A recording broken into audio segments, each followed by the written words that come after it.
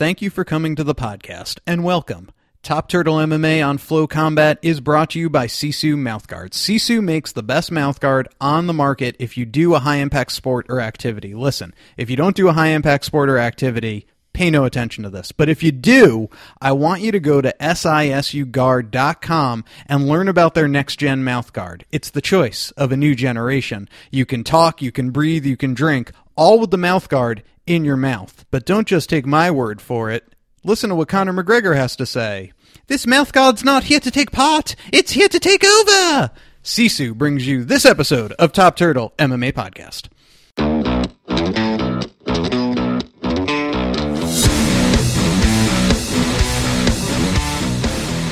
We are rolling. I am David Tremonti, joined by my co-host Daniel Gumby Vreeland, and this is Top Turtle MMA Podcast. Thank you so much for tuning in. If you're new to the show, hey, here's the quick summation. We're two fight fans who like to break down fights, talk to famous fighters, and really just get on with our day. We're not here to waste your time, talk about our day, or our life, or our hair, lollygag and horse around. It's just about fights with us, and we hope you appreciate that. We, of course, are available on Flow Combat, but also TuneIn, Stitcher, SoundCloud, iTunes, wherever a podcast is being played. And we have a loaded show this week, previewing UFC 211, getting to talk to a few fighters along the way. Gumby, what do you say we get right into it? Let's do it. All right, well, let's start with a little bit of newsy news. And Conor McGregor Jr. was born. Sure to be knocking out people and talking shit 20 to 25 years from now. What were your thoughts on Conor dropping a baby onto the world? I mean, there's not much to be said here, right? Like, fighters have babies every day. What I did think was funny is that SportsCenter covered how many Instagram followers this baby already has. It's something like 17,000 as of this morning. The world we live in. And no pictures on his verified Instagram account. Now, are you hearing any rumors or anything like that, that now that the baby has been born, do you think maybe we get a Conor MMA fight perhaps sometime mid-summer, maybe International Fight Week, two and a half months away, or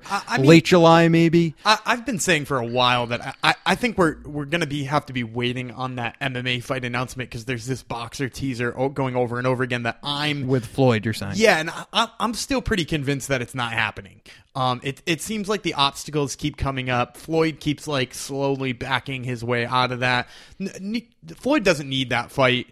I don't think it's going to happen. The numbers just won't be right for him, because he's going to have to cut in Conor and the UFC, and it's just too much stuff. So I think we're going to get a UFC announcement probably towards the end of the year for him. Oh, so you think he would fight at the end of the year MMA? I think so. Yeah, because it's going to take a while for this to clear up and be sure that it's not happening. Well, it is interesting because you had Dana White coming out today and saying that they lost their date for the supposed Mayweather-McGregor fight of September 15th, I think it was, because huge announcement in boxing, Triple G is going to fight Canelo Alvarez. I thought it was interesting, more not so much that they lost the date, because obviously they can push it forward another month or what have you. Obviously they want to do it in Vegas. I guess that arena now does have a hockey schedule it's going to have to work around come the fall. But that all being said, the fact that Dana was the one who said we lost the date, showing some ownership over the fight, I thought was at least interesting, unless he's just playing the whole world on this. Yeah, to me, that was another indicator that this fight isn't going to happen.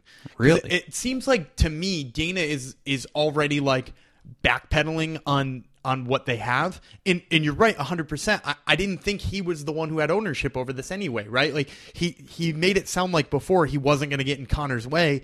Now he's the one booking the fight. We lost the date. You know, like, so is he cut in? Is he not cut in? And again, that's just another indicator to me that this isn't happening. Well, you know, it's interesting because there were rumors that maybe Woodley would fight McGregor as he goes for his third belt, 170-pound title. Rumors of that Anaheim card. I think it's UFC 214 in late July. But Woodley recently came out and basically said that Damian Maia was a dummy for accepting the Masvidal fight. He said he should have waited for after the Woodley versus Stephen Wonderboy Thompson fight, because then Woodley could have just defended this title against Maia, which is what, you know, all the fans wanted to see. Maia then fired back Gumby. He said of Woodley, So it was an unfortunate comment, and I see a pattern in him. He never knows if he wants to be a nice guy or an arrogant guy or a guy who promotes himself or a good guy. He can't go in one direction. End quote. Boom. Damian Maia just perfectly summed up Tyron Woodley. Yeah, and I think, too, that that's sort of what we've gotten from Tyron Woodley and why he's been so hard to market. Like, he's always talking about how the UFC isn't marketing him right or isn't marketing him properly. And it's mostly, I think, because of what Demian Maia is saying. One day he's like the super nice guy who wants to give somebody a chance for a title shot or wants to. The other day he's a punk who is trying to call everybody out and telling everybody they're dumb. So like it's interesting to me that Maia hit it so much on the head. And Woodley still hasn't realized that. Yeah, absolutely. And I do wonder, I think what Woodley was saying too, what Maia was saying was that he was in a bad position because for all he knew, the Woodley versus Thompson fight was going to be another war, not the boring stall fest that we saw. And it could have put Woodley on the shelf for half a year. Who then might have fought GSP. Or right, and you had GSP lurking around at that time. So, I guess I get why it happened, but timing is everything in life. This really should be Maia's title shot. I but agree 100%. Here we are. Now, you brought up the name, and it was my next bit of news. GSP has released a video on his social media saying he will fight Michael Bisping at any time, ... after October. Yeah, Jesus, that's such a long wait. And if you're Yoel Romero, how pissed off are you right now? I mean, like, you could have fought Bisping a month ago and then still had this fight lined up. Look, I'm a GSP mark from way back. He's my favorite fighter of all time, but this is not on him. This is on the UFC. Oh, it's 100% on the UFC. And William Morris Endeavors Management. First, they announced this at a press conference for the first time ever without a date even set. Second of all, Bisping is not like the division standard and flag bearer of years. He's a guy who most people think got lucky because Luke Rockhold didn't keep his hand up in front of his chin and took him too lightly, who then had one title defense against a guy who goddamn do I freaking love, but is 45 years old and was on his way out. It's not a number one contender by any stretch. Wasn't a number one contender, even though I wanted to see that fight. Don't get me wrong. Too. But that all being said, this is a mess. This is one of the UFC's better, stronger, deeper divisions. And now this GSP fight has not only held up the entire division, and now he's making us wait even longer, but you have guys like Yoel Romero, Robert Whittaker, former champions like Rockhold, and then, Weidman's on a 3-fight losing streak. How about Jacare if he was healthy? I mean, like, Jacare could have taken that fight with Bisping, too. He's like a Demian Maia in that he got the worst end of this whole situation. And the other guy you have to think about, too, is rising stars like Gastelum. Yeah, Calvin Gastelum, maybe Johnny Hendricks. Had he beaten Silva, he would have been right there. The whole division got held up for this. And let's face it, GSP, he's never even fought at middleweight. Why is GSP not fighting for the welterweight title, his title? It's because of that belly that we saw in that video. Hey, let's keep it above the belt here. But anyway, I think we agree that this whole thing has gotten it's a mess. A little ridiculous. All right, well, that kind of wraps up the news for this week. A little light on news. There hasn't been a UFC in a couple of weeks. But guess what? There is some news being made about a potential fight with Chris Cyborg and one Megan Anderson. And that's an exciting fight. Everyone can agree. Obviously, the division's in a bit of a mess right now, women's featherweight. There are only 2 fighters in it. Megan Anderson isn't even signed to it. But you know what? Don't take my word for it. Hear from her. We got a chance to interview Megan Anderson, and she tried to break down the confusion that is the UFC featherweight division.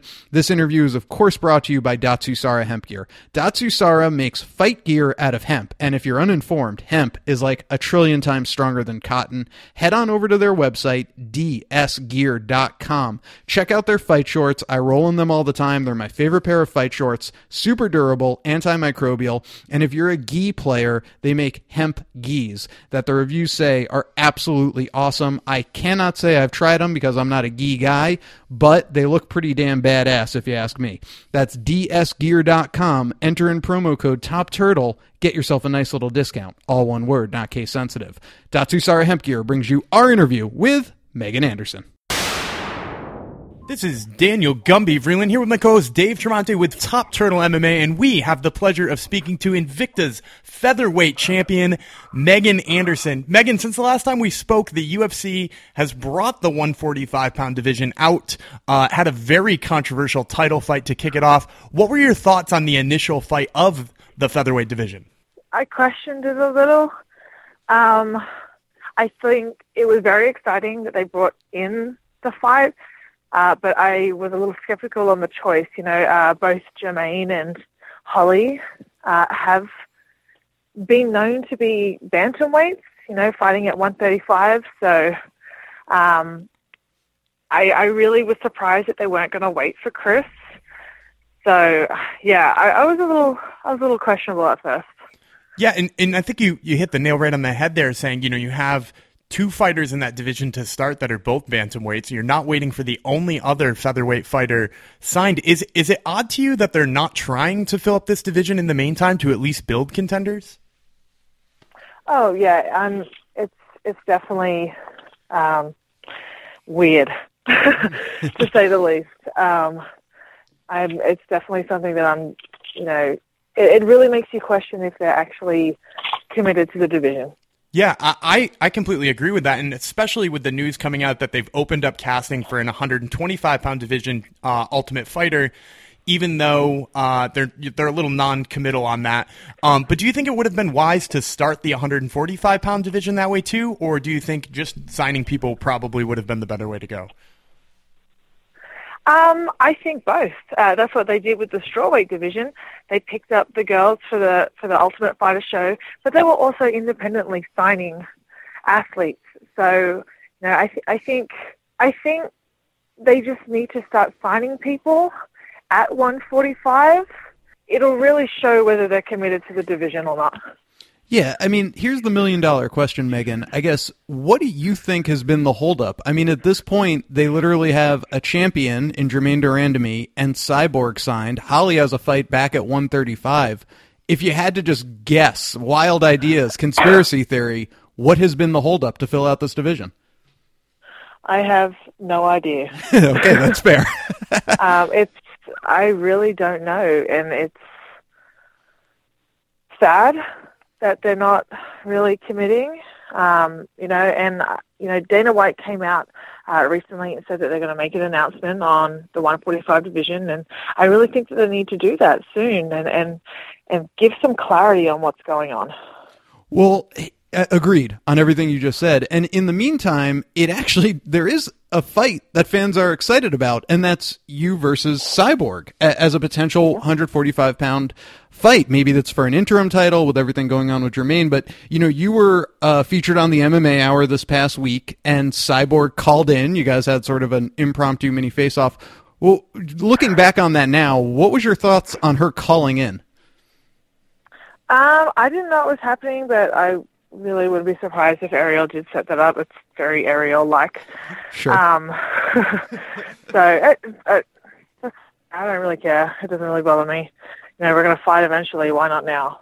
Now, this is I'm going to try to phrase this carefully. Jermaine Durandamy apparently is going through personal issues, and we obviously want to take her at her word with that, but does part of you, and this is something maybe in the darkest corners of the internet people speculate on, does part of you think that she maybe is just trying to avoid Cyborg, as many girls have in the past? Yeah, there is a part of me that thinks that, but I feel like there are different ways to go about that. Like a lot of girls in the past have gone to a different promotion, like Bellator, for example. So there are different, less obvious ways to do that. So I really do think that there is something going on with her. And, I don't know if she's allowed to talk about that or not. And I think, again, she needs to come out and clarify some things. Yeah, I agree 100% that the real word here is clarity, and you've mentioned it a couple of times. We just need to know what's happening. One thing that we know is happening is you are not backing down from a matchup with Cyborg Santos, or Cyborg Justiano, rather. And so, you are probably one of the boldest fighters out there, going after a fighter that nobody wants a piece of. What do you just like about that matchup with Cyborg so much, and where do you think you hold the advantage? I think this is a really good matchup. We're both strikers. Everyone loves a good striking fight. And we're both explosive. We're both powerful. I have the size and reach advantage. And I think that's going to really play to my advantage. Absolutely, and there's very few fighters in the past who have fought her that do have that reach advantage. What do you think about working on the ground with her? So many of her fights haven't gone to the ground. How do you feel that you stack up with her there? I think people you know, people judge my ground game off my fight with Cindy Dandois, and, you know, that was a long time ago. It was almost 2 years ago now. A lot can change in 2 years. You know, you can see from that fight to now that my striking has definitely changed and improved. So, you know, you would think that my ground game would improve as well. So I think people really underestimate me on the ground, and, you know, I'm not worried. And it's certainly a matchup we all want to see. Let's switch gears a little bit because I'm sure you're sick of the Cyborg talk over and over and over again. James Krause, your training partner, trainer, was just on The Ultimate Fighter. He's going to be on this week with his fight. What was it like training with him away, and are you excited to see him fight on the show this week? Yeah, I'm excited to see him fight this week on the show. I think this experience was great for James, and you know, he's said multiple times that it's really changed his perspective and changed his life. So I think we're going to all get to know a little bit more about James. And was it weird when he decided to go into the Ultimate Fighter house? Because, you know, he was one of the, I think actually the only fighter who agreed to go into the Ultimate Fighter house that was already on contract. Was it surprising when he told you he was going in? It was a little weird, just for the fact that, you know, The Ultimate Fighter, the show is really based around giving people who aren't in the UFC the opportunity to get in the UFC. You know, so it was a little weird because he is already there, but, you know, he has unfinished business. You know, he thought he was a really top prospect when he was going into season 15. And unfortunately didn't get in, and he has a lot to prove to himself and a lot to prove to the show. So I think it's really great for him to be able to go in there and really finish this business he has with The Ultimate Fighter. Absolutely, and I'd actually say this season is one of the better ones in recent memory. So I think it could be good for any of the fighters who come out, you know, looking good in the tournament itself. Wanted to talk to you, obviously, being from Australia. There is a fighter in the UFC, Robert Whittaker, right now, who's kind of become that flag bearer for Australian MMA. Coming off, you know, biggest win of his career over Jacare Souza as an underdog. How happy are you for him? And do you feel this is a good thing? Do you feel it kind of pushes Australian MMA forward? I think it does. I'm a big Robert Whittaker fan. I have been for a very long time, and I was actually there at the fights when he fought Jacare, and I'm pretty sure I was the only, like, everyone counted him out. I was the only one standing in our section when he got the finish. So it was very exciting, but, you know, I think he is kind of taking on the flag bearer for Australian in MMA, but, you know, I was the first ever Australian world champion, so people discredit that. People don't really give that the credit that I feel like that I've worked hard for, so I think people are counting me out too. Absolutely. And, you know, Megan, as it comes to this whole cyborg talk and everything else, what, you know, just wrapping up here, what is your wish for, what's the ideal best next step for Megan Anderson in your career? You're hoping for the cyborg fight, you're hoping just for a 145-pound division, and any fight, in your ideal world, what happens here? I honestly don't care. I would like the UFC to commit to a 145-pound division and start signing featherweights. And, you know, we loved the cyborg fight. So, really, it's on the UFC now. They know how we feel. You know, obviously from my interview with Ariel on the MMA Hour, so everyone kind of knows how both Chris and I feel about this. So it's really up to the UFC now. And if they don't want to match the two best featherweights in the world, then there's something wrong. Boom. Well, I don't think anything else needs to be said. Megan, we can't thank you enough for the time, and we wish you the best of luck with whatever happens here. No problem. Thanks so much for having me on, guys.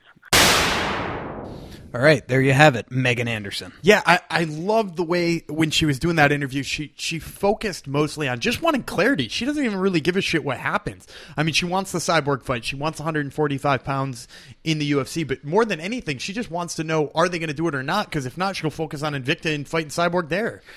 Yep, agreed. We need some clarity, I think, was the main takeaway from that interview. All right, let's turn our attention now, something we do have some clarity on, and that's UFC 211, which is like the pay-per-view card we've been waiting for, really, to be quite honest, since like UFC 205. I was going to say all year. I've been waiting for this one all year. Absolutely, and it's a stack card, and we'll go over the main card right now. Let's start from the top and work our way up to the main event. You have kicking off the UFC pay-per-view from Dallas, Texas, UFC 211, Henry Cejudo versus Sergio Pettis. Very big matchup at UFC in the UFC flyweight division. Now, Sergio Pettis, the brother of one Anthony Pettis, is on a 3-fight win streak. Beat Chris Carriasso, beat Chris Kalidas, beat John Moraga, all by decision. All by unanimous decision. Henry Cejudo, the one-time title challenger, is on a 2-fight losing streak, albeit to the top 2 fighters in the division. He lost to Demetrius Johnson last April via TKO, knees and punches, then lost to Joseph Benavidez via decision. It was a split decision. Some people thought Cejudo won it. He was deducted 1 point in the round due to a repeated low blow. That all being said, you have Cejudo versus Pettis here, Gumby. Who you got? I'm a huge Sergio Pettis fan. I really like the way Pettis fights. I like the way he moves, especially now that he's back at flyweight. He was at bantamweight there for a little while, and he's clearly oversized at bantamweight. But the worry I just have here is that I just don't think Pettis' grappling defense is good enough to keep Cejudo off. If Cejudo is stupid enough to stand and trade with Sergio, this becomes a lot closer to a 50-50 fight. But in the meantime, you got Sergio Pettis, who, if you look back at who he's fought, has he fought a lot of killer grapplers? No. No, not at all. And even with that, a quick look at Fight Metric stats, he's only defended about 70% of the takedown attempts on him, which means 1 out of every 4 takedown attempts is falling on Sergio Pettis. And Sergio is now fighting the greatest grappler he's ever fought. You have to assume he's going to spend a lot of time on his back. Cejudo, not the type of guy you're going to sub off your back. Cejudo, in most sports books, about a minus 400 favorite. Sergio, you could get anywhere from plus 315 to as high as a plus 350 dog. Now, the second fight on this card is fucking unbelievable, and it should be headlining a pay-per-view, not a pay-per-view, but Fight at least Pass, a fight night. At least FS1. FS1, and it should be a 5-round fight. But that being said, we have Frankie Edgar taking surging featherweight prospect Yair Rodriguez. Yair Rodriguez is 6-0 in the UFC. He most recently just murdered the legend BJ Penn back in January. Very fun fight last summer with Alex Caceres. He won by split decision. And then, of course, the highlight reel flying head kick to Andre Fili last April that just made the UFC marketing team cream their jeans. Yair Rodriguez is on an absolute tear. Frankie Edgar, the legend, the hopefully future Hall of Famer, is 2-1 in his last 3. He beat Chad Mendes via KO December of 2015, then lost by unanimous decision to Jose Aldo in July of last year. Came back with a unanimous decision win over Jeremy Stevens in November of 2016. Gumby, your thoughts? To me, this plays out just like Sergio Pettis, Henry Cejudo, right? Like, if Frankie Edgar's silly enough to stand and trade with one of the most electric strikers we've ever seen in our time, he might lose this fight, right? Ooh, I'm going to disagree with you there. You think Frankie wins on the feet in this one? I think Frankie absolutely could win on the feet. I think Yair's striking can get reckless, wild. I think Frankie has phenomenal striking. I think he does too. Don't get me wrong. I definitely think he does too. But in that reckless striking, do you feel it's more likely that Frankie tags him, or do you feel it's more likely that in the middle of a spinning kick, Frankie gets a body lock from behind and drags him to the ground? I think that is more likely that Frankie does take this to the ground, yes. Okay, but you really do think Frankie could win this in a striking battle? I absolutely Would you give do. him a better than 50-50 shot to win in a striking battle? I think it's 50-50. I don't think Yair Rodriguez is that much of a better striker than Frankie Edgar. I think Yair Rodriguez is much more of a flashier striker than Frankie Edgar. But let's not forget the fact that Frankie Edgar knocked out Chad Mendes within about 20 seconds. I mean, steroid Chad Mendes. Sure, yeah. And, obviously Aldo looked like the Aldo of old last summer. I've never seen Frankie frustrated before like that. Could Yair pull off such a performance working backwards off his feet as Frankie tries to come in? Yeah, absolutely. I mean, listen, this is what that makes this matchup so freaking awesome. I see a number of different ways it plays out, and I wish it was 5 rounds. That being said, I think if it was 5 rounds, advantage Edgar. Oh, I think that's where you would see the Frankie striking advantage, is that I think 3rd, 4th, 5th round striking advantage, because Yair is flashy, but like we saw with Conor versus Nate, a lot of wasted energy. Right. A lot of wasted energy. So if he wasted all that energy, would Frankie definitely tool him in 3, 4, and 5? Absolutely. Here, I think 1 and 2, striking-wise, the unconventionalness of it could lend him a couple of rounds early. Well, let me also say this. Yair Rodriguez, and we've talked about this on this show, Yair Rodriguez is very comfortable working off his back. As a jits guy, I love to see it. Don't get me wrong. I'll watch a Yair Rodriguez fight all day. Not good for the judges, though. Not good for the judges, though. Frankie Edgar knows this. He's a veteran. So in this 3-round fight, which, let's face it, probably could go to decision, maybe a judge sees it one way for Frankie, even though Yair is being active off his back. Listen, the Vegas has this right on the money here. Frankie, a -130 favorite. Yair, a very slight underdog at +110. Yeah, and I think that's right on too, because like we said, it depends on where it takes place.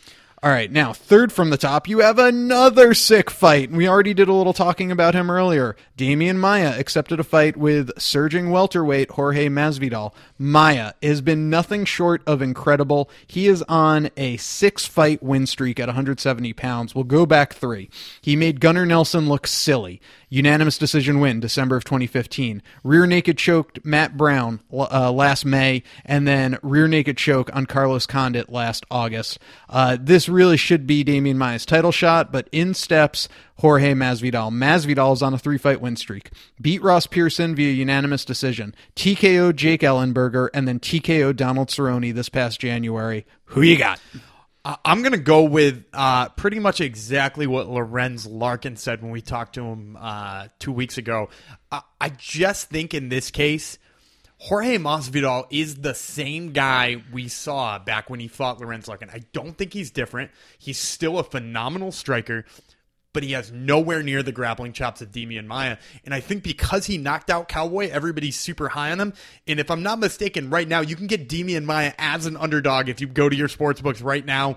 Cash in on that immediately, because this is the fight where Damian Maia is going to use one of his trips, and as soon as Jorge Masvidal is down, he's submitted. It looks like Carlos Condit versus Damian Maia 2 right here. I love the way you put that. Yeah, absolutely. You could get Maia anywhere from a -105 dog all the way up to a +108. A -105 favorite all the way up to a +108 dog. Masvidal is anywhere from as low as a -115 favorite to some sports books having him as a -135 favorite. And that's, so, like I said, so inflated from the Cowboy fight. All right, we have a title fight. We have 2 of them. The first of 2, thank you. This is for the women's strawweight belt. You have Joanna Jędrzejczyk, who is, quite frankly, the best striker, or best Muay Thai striker, I should say, in the UFC right now. Her striking is on point, and since winning the belt, she has defended it 4 times. She won it against Carla Esparza, then TKO Jessica Penne, got a unanimous decision win over Valerie Letourneau, a unanimous decision win over Claudia Gadelha, and then a unanimous decision over Carolina Kowalkiewicz. Though I will say, towards the later rounds, I started to get a little worried for JJ in that Carolina fight. If I recall, I think Carolina won the 4th round. That being said, she is a dominant champion. Jessica Andrade on a 3-fight win streak. Beat Jessica Penne via TKO back in June of 2016. Came back a few months later and subbed Joanna Calderwood with a guillotine choke. And then this past February, defeated Angela Hill via unanimous decision. So on a 3-fight winning streak, going up against the dominant champion of the division, Gumby, your thoughts? My thoughts are, Jessica Andrade has looked amazing as of late, right? Like, there's no doubt about how good she's looked. But the reason to me she's looked so good is she has fought a lot of women who stand in front of her. And she throws big power punches at women who stand in front of her. You know, Angela Hill, she was either standing in front of her or trapped against the cage in front of her. And to me, the difference between the women that Andrade has fought and Joanna Jędrzejczyk is Jędrzejczyk moves so well. Her footwork's good. She's never in front of you. She cuts angles better than almost anybody in the UFC. And to me, that's the difference in this fight, is that Andrade winds up throwing a lot of power punches that don't land. Anybody who boxes will tell you that that's one of the most tiring things you can do, is throw a power punch that hits nothing. Yeah. And she's going to throw a lot that hit nothing. So you're picking Joanna. I'm picking Joanna. I don't think she finishes Andrade, but I would be very interested to see how Andrade deals with a 4th or 5th round with somebody who swarms like Jan Jacek does when there's blood in the water. The way I see the win for Andrade in my head would be early in the fight, rounds 1 or 2. She knocks her down and then maybe sinks in a sub, something like that. I don't know that she would necessarily knock her out clean. That all being said, Andrade, a plus 140 dog. Joanna, a minus 160 favorite. All right, and that moves us to our main event. It's a rematch of a great fight. Stipe versus Junior Dos Santos, part 2. In their first fight, Junior Dos Santos won via split decision, but a lot of people thought it went to Stipe. You should go back and watch it. It was a war of a fight. And it was actually a unanimous decision. So, Junior Dos Santos beat Stipe back in December of 2014 via unanimous decision, came back and lost to All-Star Overeem in December of 2015 via TKO, and then last year in April came back and got a unanimous decision win over Ben Rothwell. Stipe Miocic, the heavyweight champion, he is on a absolute tear, a 4-fight win streak, beat the heck out of Mark Hunt, then beat Andrei Arlovsky via TKO, and then last May won the heavyweight title by knocking out Fabricio Verdum. He's defended it once, knocking out Alistair Overeem. What a run he's on. He's beaten Mark Hunt, Andrei Arlovsky, Fabricio Verdum, and Alistair Overeem. I mean, that's a who's who of the heavyweight division. Who you got? So this fight goes so well with the other fights on the main card. I feel like they couldn't have put this fight card together any better just because of like the style make matchups. This one is two guys who, when they boxed the last time they fought, it was razor close, right? I had it for Miocic. I had friends who had it for JDS, and I completely understand why they would have it for JDS too. But at that same time, this fight might not come down to a boxing match, right? They're two amazing boxers. You know, JDS, some of the best boxing in the heavyweight division. Stipe, a Golden Gloves guy. At the same time, Stipe could turn this into a wrestling match. Mm-hmm. I mean, look at the first time JDS fought Cain Velasquez, and then look at the second and third. People learn from having boxed with JDS. If you've got that wrestling to roll back on, you can use it. And look what he did to Alistair Overeem. When he fought Alistair Overeem, took him down, knocked him out from guard. You're talking about Stipe. Stipe, yeah. And I just think if you take Stipe and he starts to implement some of that takedown, I think that this is a one-sided fight. In that case, if he chooses to box with JDS, I like JDS in this one. Really? Yeah, I like JDS's boxing over Stipe's. Okay. Absolutely. Got ya. I am absolutely on Team Stipe here. I think he's going to win this. Like what you said, pressure up against the cage, wrestle him, not just straight box, but even from a cardio standpoint, I just feel like Stipe is peaking as we're going into the last days of Junior Dos Santos.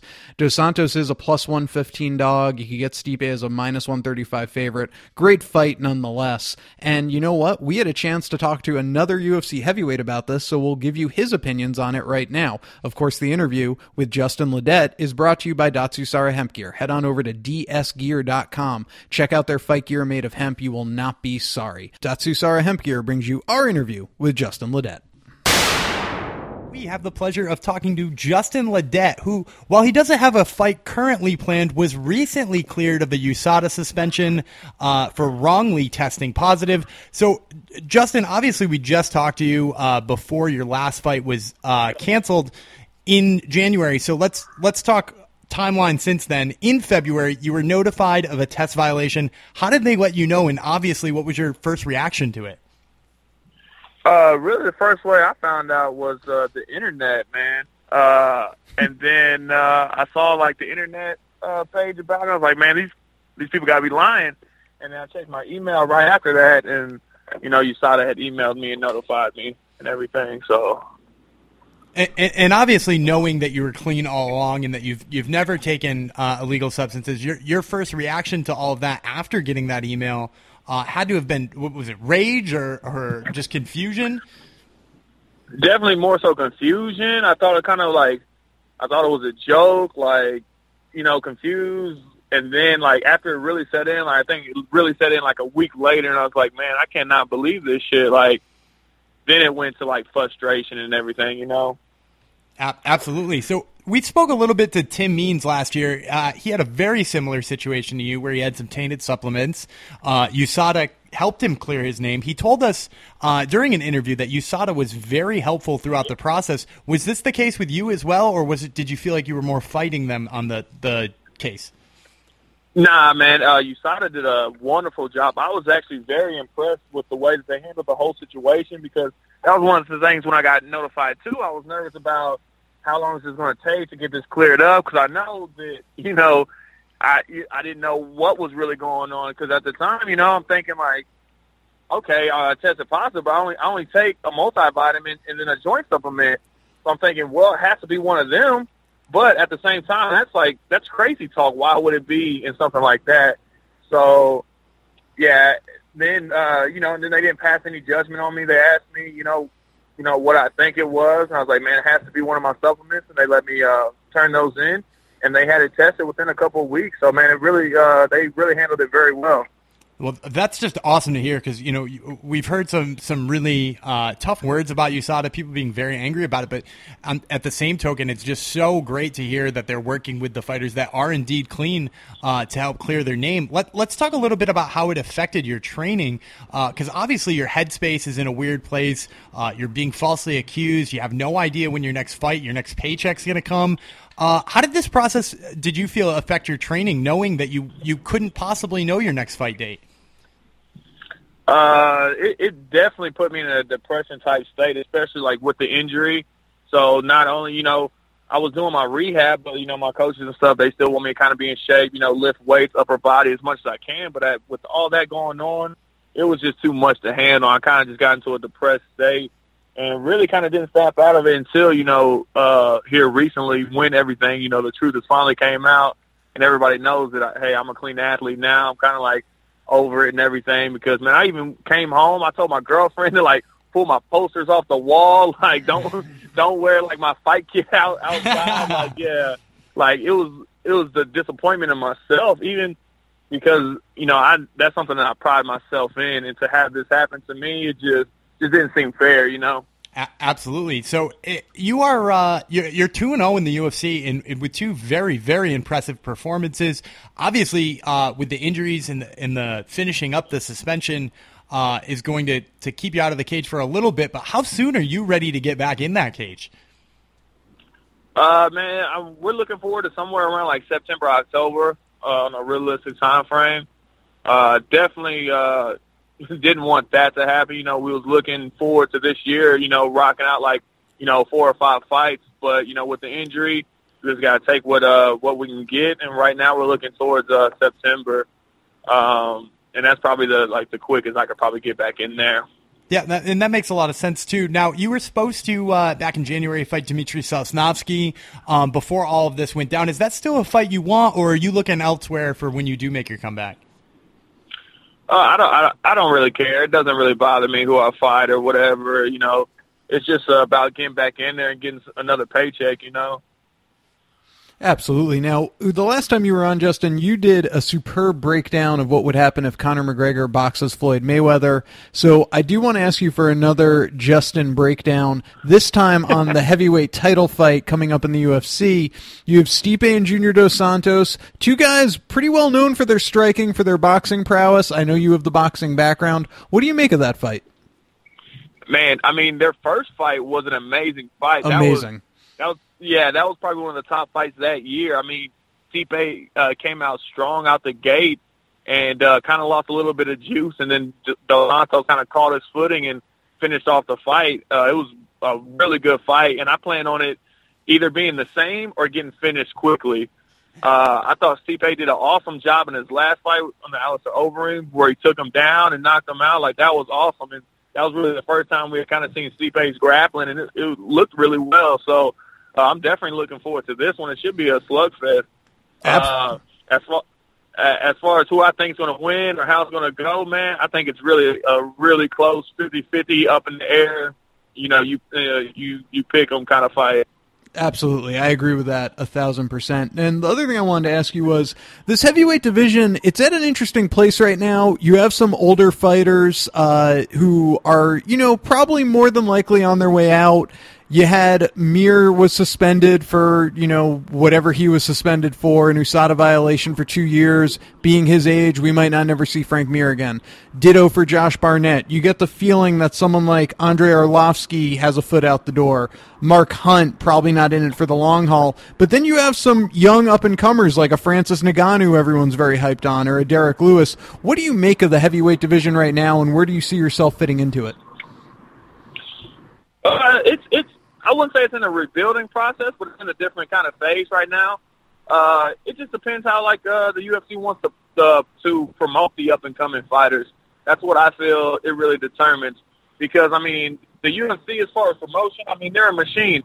If they want to get behind you and you're one of their stars, people are going to hear about you. They're going to come watch your fights, But then again, you got sometimes where the UFC doesn't get behind, everybody that is good. So it just kind of depends on how the business marketing goes with the heavyweight division.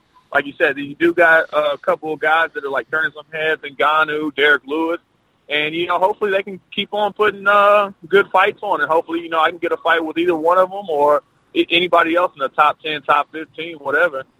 Absolutely. And I think one other thing, and we talked about this recently on the show, is there aren't a lot of, standout, grappler, wrestler types anymore in the heavyweight division. It's kind of, really, other than Kane, who's been very injured, it's just a stand and bang and let's see what you got kind of thing right now. And that's kind of always fun for the fans, Oh, yeah, that's very good. That's what the division should always, and it's good that it's really kind of coming into that, too.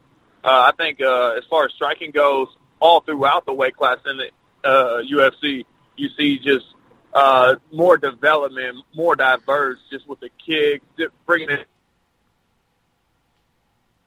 trickle up to this heavyweight division, and that's when you're going to see some real crazy knockouts at the heavyweight division.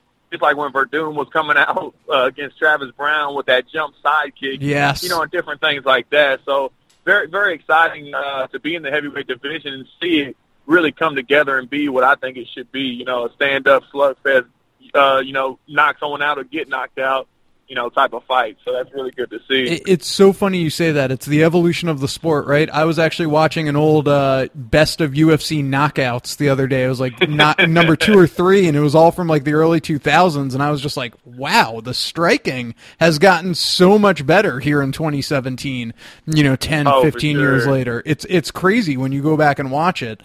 Well, anyway, Justin, we were so happy we got a chance just to catch up with you. Congratulations on clearing your name. We know that must have been an annoyance, but all is right. And when you get another fight book, let's definitely talk again down the road, okay?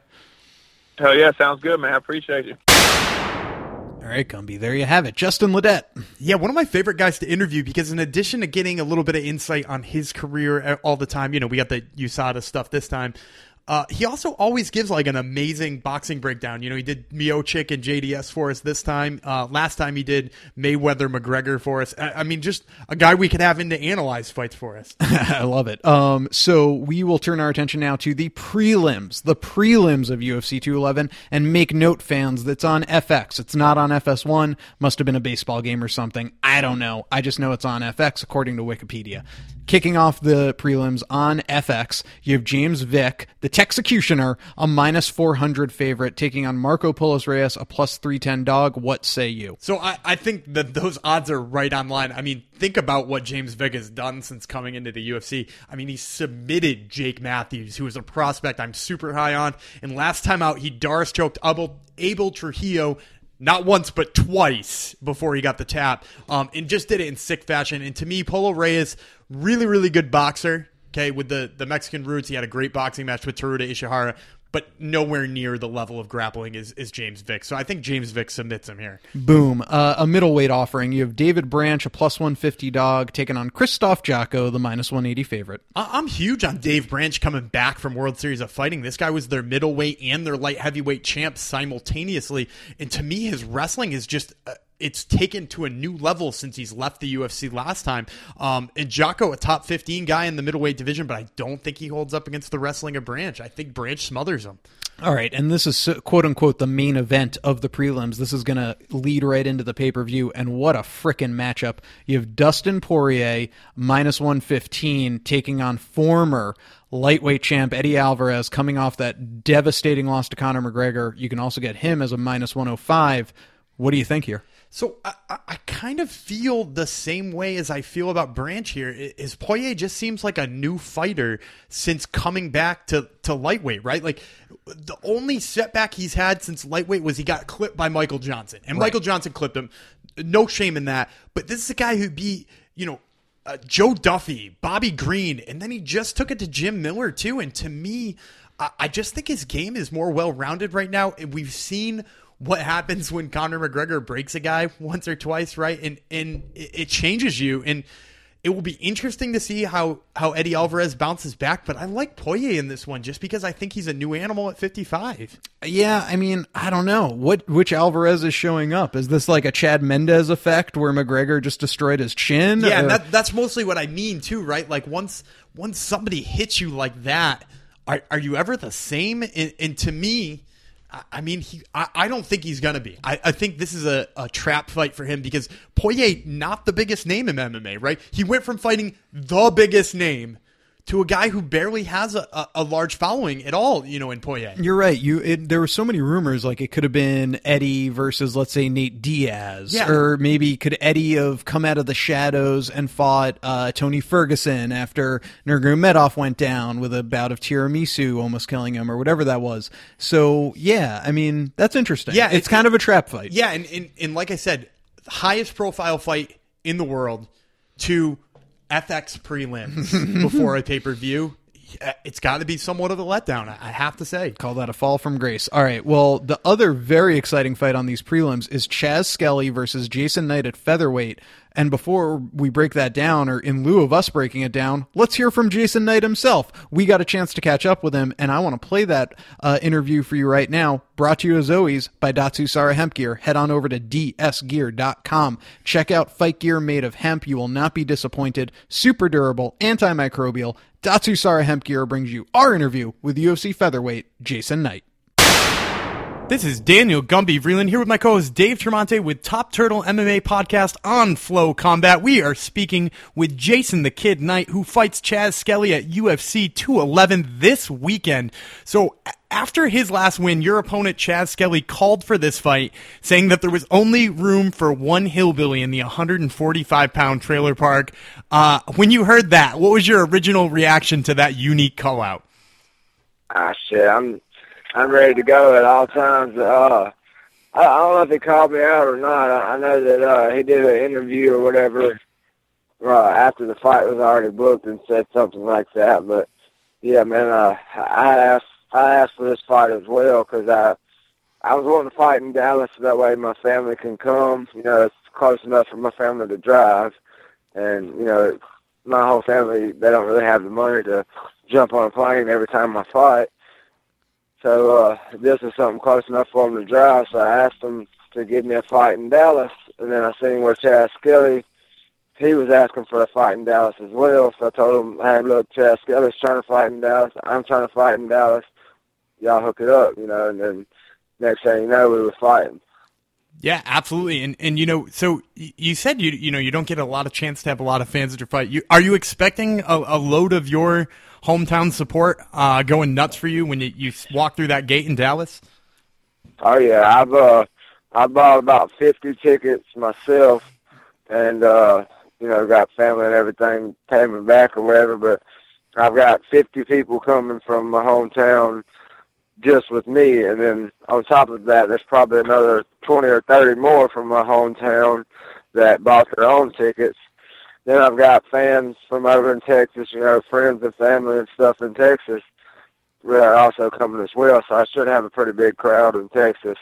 And I know that, Fort Worth, or somewhere close to Fort Worth, is Chaz Skelly's hometown, so he'll probably have a little bit bigger crowd than me.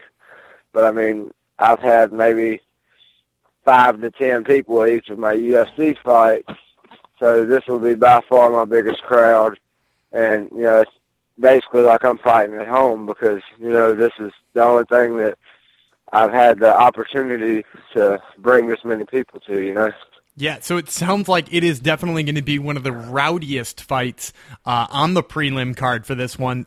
So let's talk a little about your training leading up to this. So you train in Mississippi under Alan Belcher, who is a longtime UFC veteran of many, many fights, you know, dating way, way back. What words of wisdom have you gotten from the UFC veteran as you've made this remarkable run in the UFC? Man, he just makes sure that I stay focused and make sure that I push myself to my limits. You know, he always wants me to, you know, stay in the gym as much as I can and improve all aspects of my game. You know, not just be a one-dimensional fighter. You know, just always getting better at everything instead of just getting better at this technique or that technique. You know. What originally got you into to fighting and MMA? You know, Mississippi, not necessarily like a hotbed churning out, you know, tons of black belts in jiu-jitsu or MMA fighters. Well, how did you initially get into the sport? I was 14 years old and, you know, just a bad kid that I grew up tough, you know, and anytime somebody looked at me the wrong way or said something out of the way, we were in a street fight and, you know, I was fighting left and right in school and stuff like that. Well, I had a buddy, he's now my brother-in-law, is a guy named Jay Bullock. He's probably about almost 10 years older than me. And he wanted to teach me how to box, you know, so he started teaching me how to throw straight punches. And then, you know, over the course of about 3 or 4 months, that turned into MMA training. You know, we started kind of studying everything we've seen on TV and looking at every Eddie Bravo book and every other little book that we could find that had any kind of technique that we could learn. And I was just training in my backyard. Well, Jay Bullock, he had went out to this nightclub one night, and they had a guy passing out flyers for a place called the Fight Club in Mobile, Alabama. And he came home with this flyer. He's like, "Hey, man, I found this. You ought to call him up, see if you can fight." So we did. You know, I called him that Monday, told him, "Hey, look, I'm 14 years old. Can I fight?" The guy tells me, "I don't give a shit if you're 12. If your mama will sign for it, you can come down here and fight." Wow. Well, I signed up that Monday. I fought that Wednesday night and got my first win. And I stuck with it ever since. I went 6-0 as an amateur training out of my backyard. And then around the time I was 15, going on 16, I heard about Alan Belcher MMA Club. I went down there, signed up, and they've molded me into the fighter that I am today. Wow, what a story. I mean, I can already see the Hollywood movie being made about that. The promoter says, as long as you have your mom's permission, I don't care if you're 12. I love that. Do you have to leave Mississippi a lot to find training partners? Are you exclusively training in Mississippi? Is it hard to get training partners, or do you kind of jump around a bit? No, man, I mainly train right there at Alan Belcher MMA Club. We've got a ton of smaller weight class guys.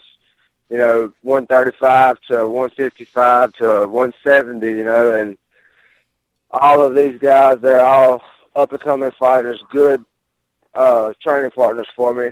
They're, you know, none of them are really noticed yet, but we have several UFC fighters in the making at my gym, and it's just, you know, they're like family, and they're good training partners for me because they get in there and they give it their all to make sure that I'm ready for each fight.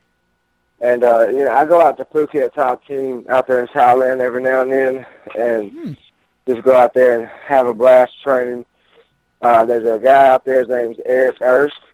He's one of the best wrestling coaches alive, the best I've ever seen. And once I go out there, just go out there and put in some work with him. Boyd Clark, he's the owner of the gym. He lets me come out there and you know, get ready for my training camp. And this fight, I was out there my first week of training camp and went ahead and got everything started while I was there. And, I don't mind bouncing around from gym to gym and, spend a week here, spend a week there, but Alan Belcher is definitely going to be my home until this career is over. Awesome, and you love to see that loyalty. Now, you talked a little bit about wrestling and making sure you have the best wrestling coach. Obviously, Chaz Skelly on a hell of a run himself with submissions. His wrestling tends to be very suffocating to a lot of his opponents. Is this something that you focused on for this fight?